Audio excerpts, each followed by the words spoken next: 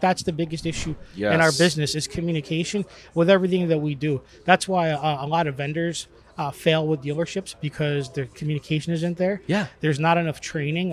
I believe that when we hire salespeople into a dealership, we need to train them for a month, put them on a training salary. We need to put them through, if you have a BDC, you need to put them through the BDC so they understand how the leads are originated. They need to know what Edmunds.com is and TrueCar is.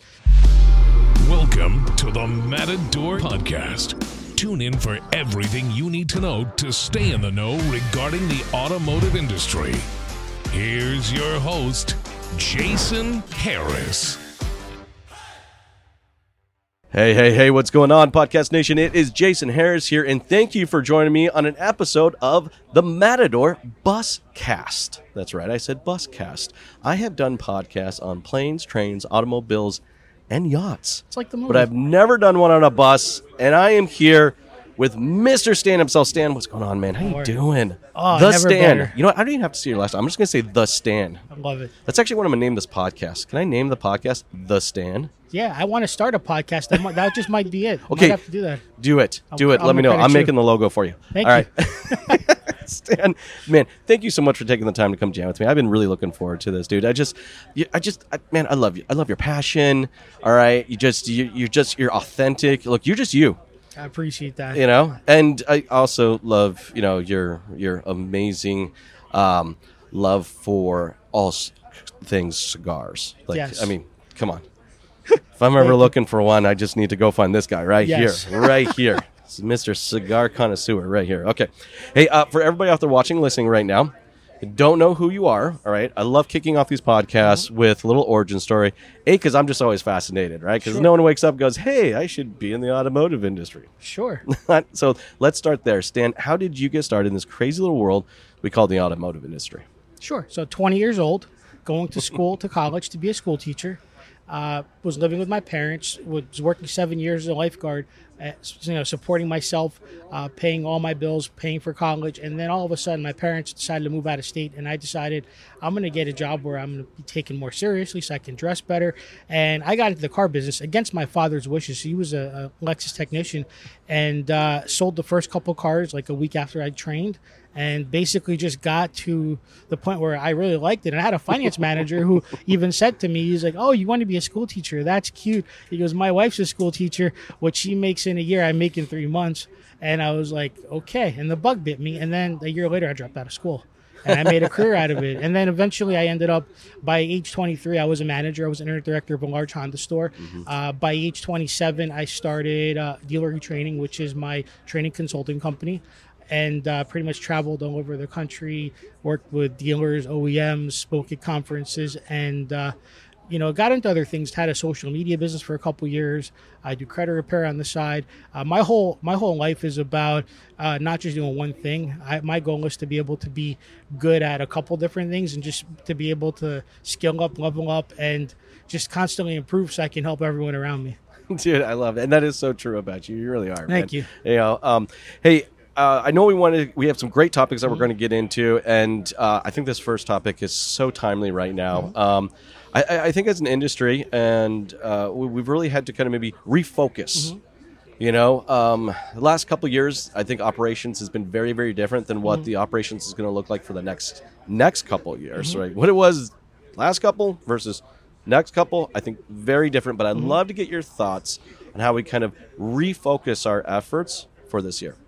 So my thing is, and I'm doing a lot of digital retailing or modern retailing consulting these days. I'm doing it on the OEM level. And so my thing is, I still go into dealerships and I still see, and I'm going to talk about email templates for a second. I still see, I go into dealerships and I'm like, when's the last time you changed your email templates? First of all, at this point, I'm anti-email templates unless you create like an AI-driven process where it helps you. And I call that technology-assisted selling. I mean, I didn't coin the phrase, but it's been around. And I wrote an article about that like 10 years ago, too. But my whole thing is I think that we need to really drop a lot of our egos in this business. Yes. I'll be very blunt when I say that. I feel like I go into stores, and there's still the old-school management, and, they don't want to unlock their pricing, on their DR tools. Let's just get them in. I just came out of a session where it opened my mind up to how many more conversations you can have if you just made it more, of an AI or a chat-friendly situation. And so my whole thing is I'd love to see a newer breed of people come in where there's specific training set up, where we are set up to do a whole new type of road to the sale. Especially, if you're going to integrate the showroom process of it, Yes. I'd love to see people come into the showroom, and I'd love to see a sales department take over the right way instead of starting it all over again, not looking at, like right now they go in, they don't look at the notes, they don't know what's going on in the CRM, what the discussion was about, and it's a whole new process, which I hate using the word friction, but really all it does is create friction. But it's a commitment, though. Yes. It's a commitment to the people and the process. Yes. And I think you're 100% right. I think, our focus really needs to be around what our processes are. The consumer has fundamentally changed in the last 5 years for many, many, many different reasons. And I don't think it's doing our industry any good. And I definitely not doing any good to the customer by any means by holding on to these let's just call them. They are antiques of a process. Yes.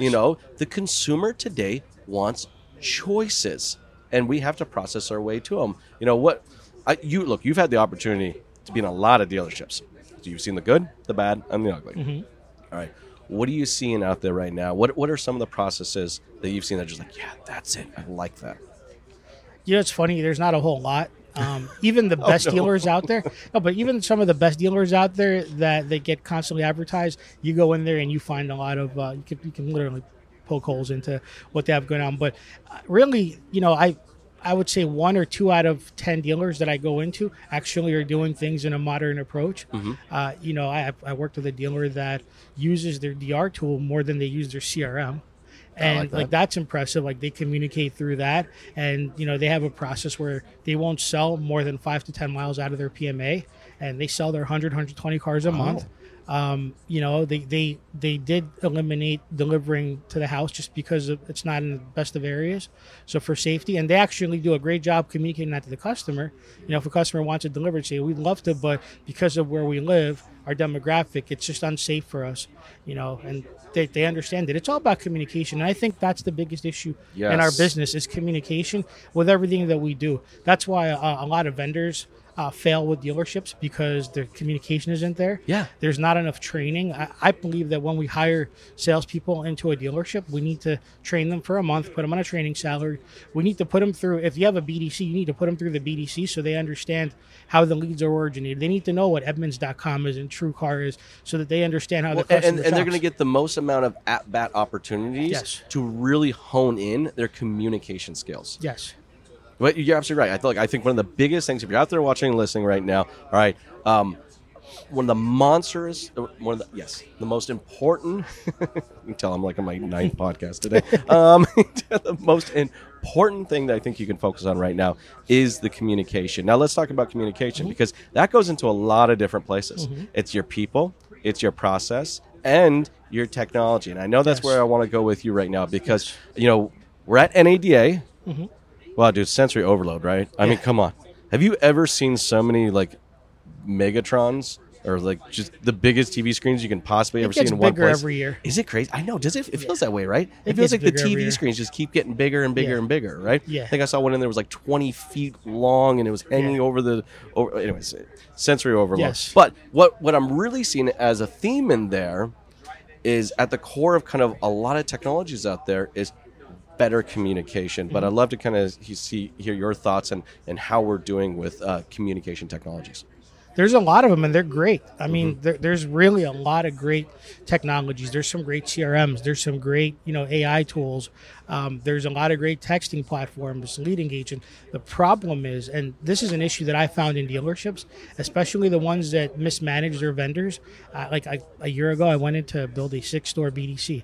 We had a texting platform, we had a CRM, we had salespeople, we had an in-house BDC and an outsourced BDC, all calling the customers. I come in on the first Saturday, 29 appointments, 2 show up, and 10 people canceled because they got tired of getting too many phone calls. And so I call that too many hands in the cookie jar syndrome. Well, no, that's a good one. If we think those 3 pillars, people, process, and technology, they had the people. Yes. All right, they had the technology. they were definitely missing one of the most important parts. Yes. So I mean that's really my issue with that is, and there's a lot of dealers that will literally hire a bunch of vendors to do different things, and then you wonder why your engagement is horrible. Then you wonder why your people are canceling appointments. I think that it needs to be simplified, and really, and no offense, dealers out there, but you guys got to drop the egos. I'm going to be very blunt. We have to really, take a step back. We need to, number one, go back to the original basics, but we need to incorporate the use of what the technology does to help us. We cannot just pay for the technology, not use it right or ignore it, and then just say, oh, let's just get them in, or I'm going to lock the price because I'm afraid that the customer is going to shop me somewhere else. They're going to shop no matter what. Exactly. Exactly. They're going to shop. At the same time, I am still gross oriented. I'm still a car guy. There's a little bit of old school in me, but I'm just blessed that I've had that open-mindedness to just continue to learn how to use technology.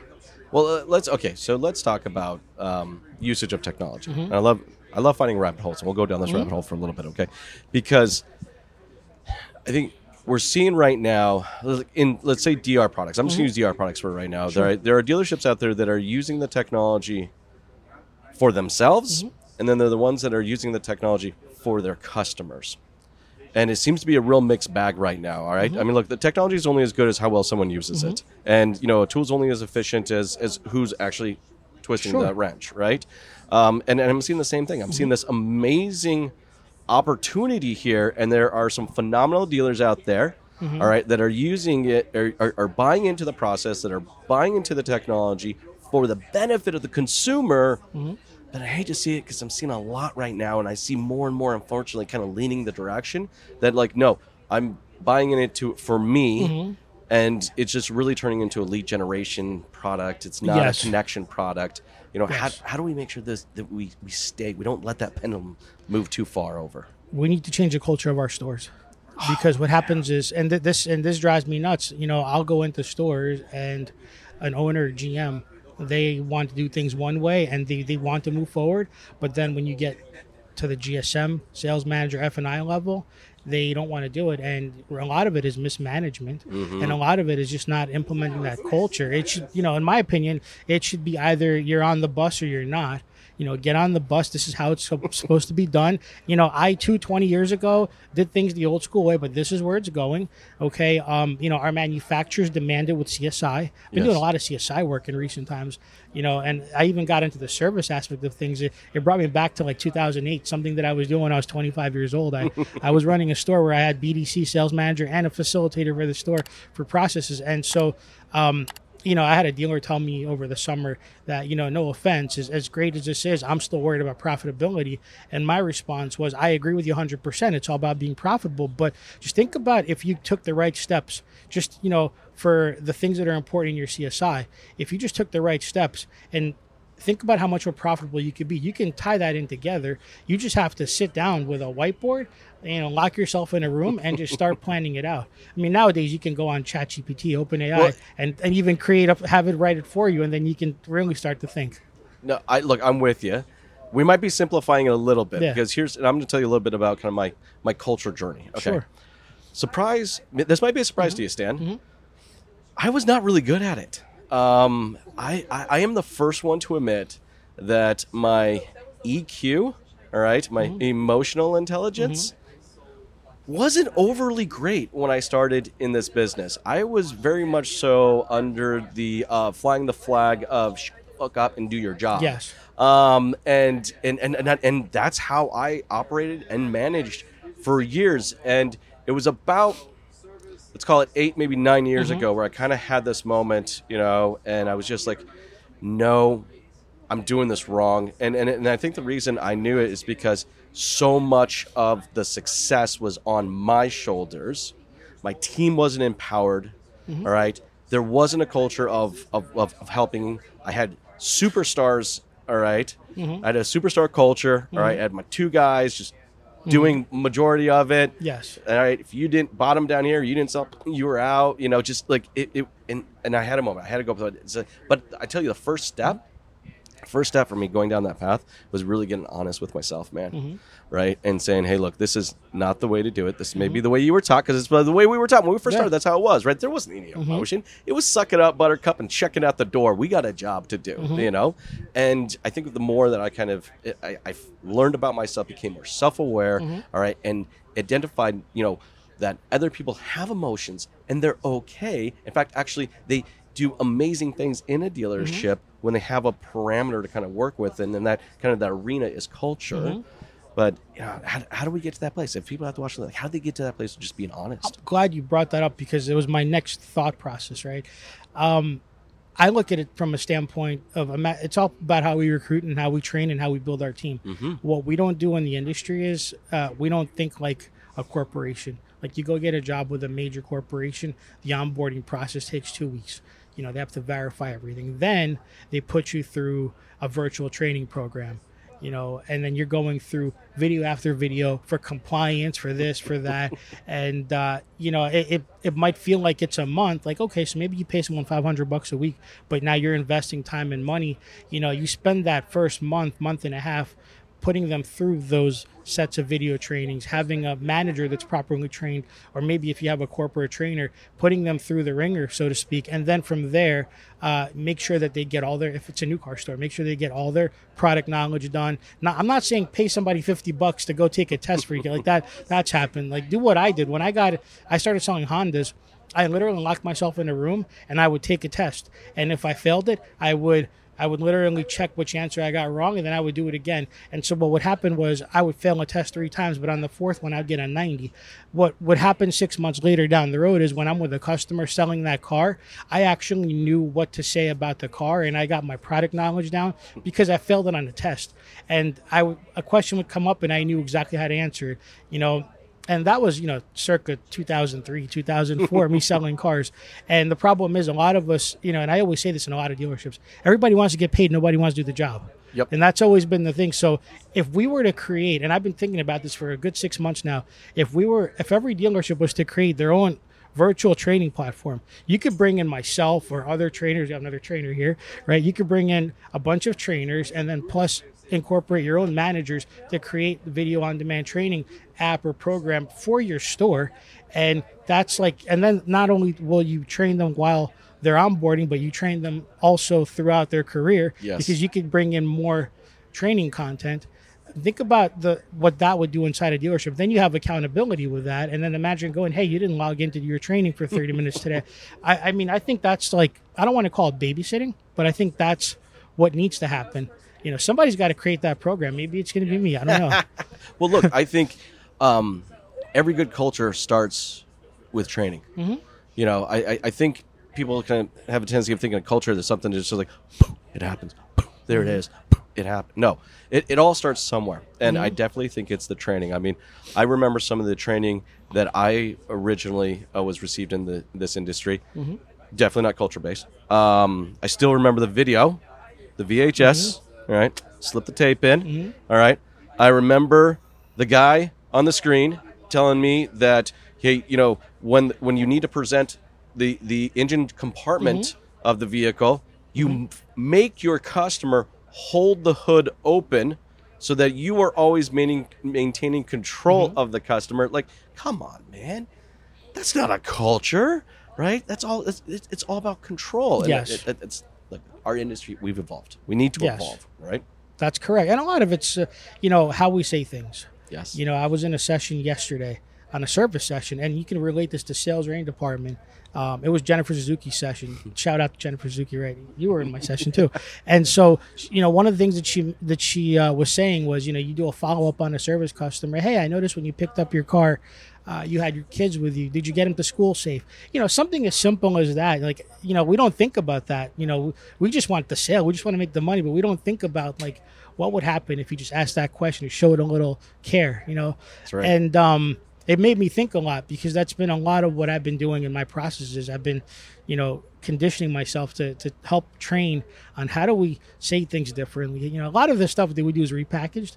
But language is such a big thing right now. 100%, man. Like, really well said. I was just talking to somebody this morning, and they're like, you know, I'm tired of using the word AI. They were from a major university, right? And we need to use it a little different so the language makes more sense to the dealer. Yes. And that's a lot of it, and I'm blessed that when I go into a dealership, I know that I can put on my politically correct side, and then I also understand how to speak their language because I spent all these years working in dealerships, and I understand sometimes the different egos, and I also understand the successes of what it took for these people to get to where they're at. So it's nice to be able to incorporate both and take what I know and be able to just be a little more professional about it. Dude, I love just your commitment to wanting to evolve. It's Thank you. obvious. It's like, no, man, look, like me, we started in the car business. Mm-hmm. We're old school, but no, we made a commitment to evolve, continue to grow. That's a mindset. I Yes. love it. I know we're getting towards the tail end of our time. Sure. All right. This has been so much fun. And I know we could appreciate easily it. probably do a jam for a lot longer we than we will. have today. And we will. Yes, We will. yes. We will for sure, Stan, man. For everybody out there watching and listening right now and would like to connect with you, Sure. or follow along with your journey, what's the Sure. best way to connect with you? So I'm on LinkedIn, Stan Sher. My last name is Sher. I'm on Instagram at Stan Sher or at Dealer eTraining.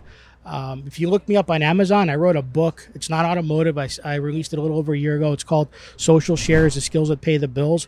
It's really more about taking every life experience and everything you learn in life and how to make something out of it. I talk about how I failed in life and how I came back a few times. I'm also in the middle of writing my next book, which I think I'm going to cater that strictly automotive. So I'm looking to partner up with vendors that want to help me supply some content that we can maybe share with the industry. I think that's over the next year. That's what I'm going to release. But I'm all over social media. I said LinkedIn, Instagram, Facebook. My website is dealeretraining.com. So it's dealer, the letter E, and the training.com. So you could find me there. Awesome. My other websites are being rebuilt right now. I'm all over the place. Stan, I love it, man. Thank you so much for taking the time to jam with me today. Appreciate this has been a lot Thank of fun. you. Yes, it was.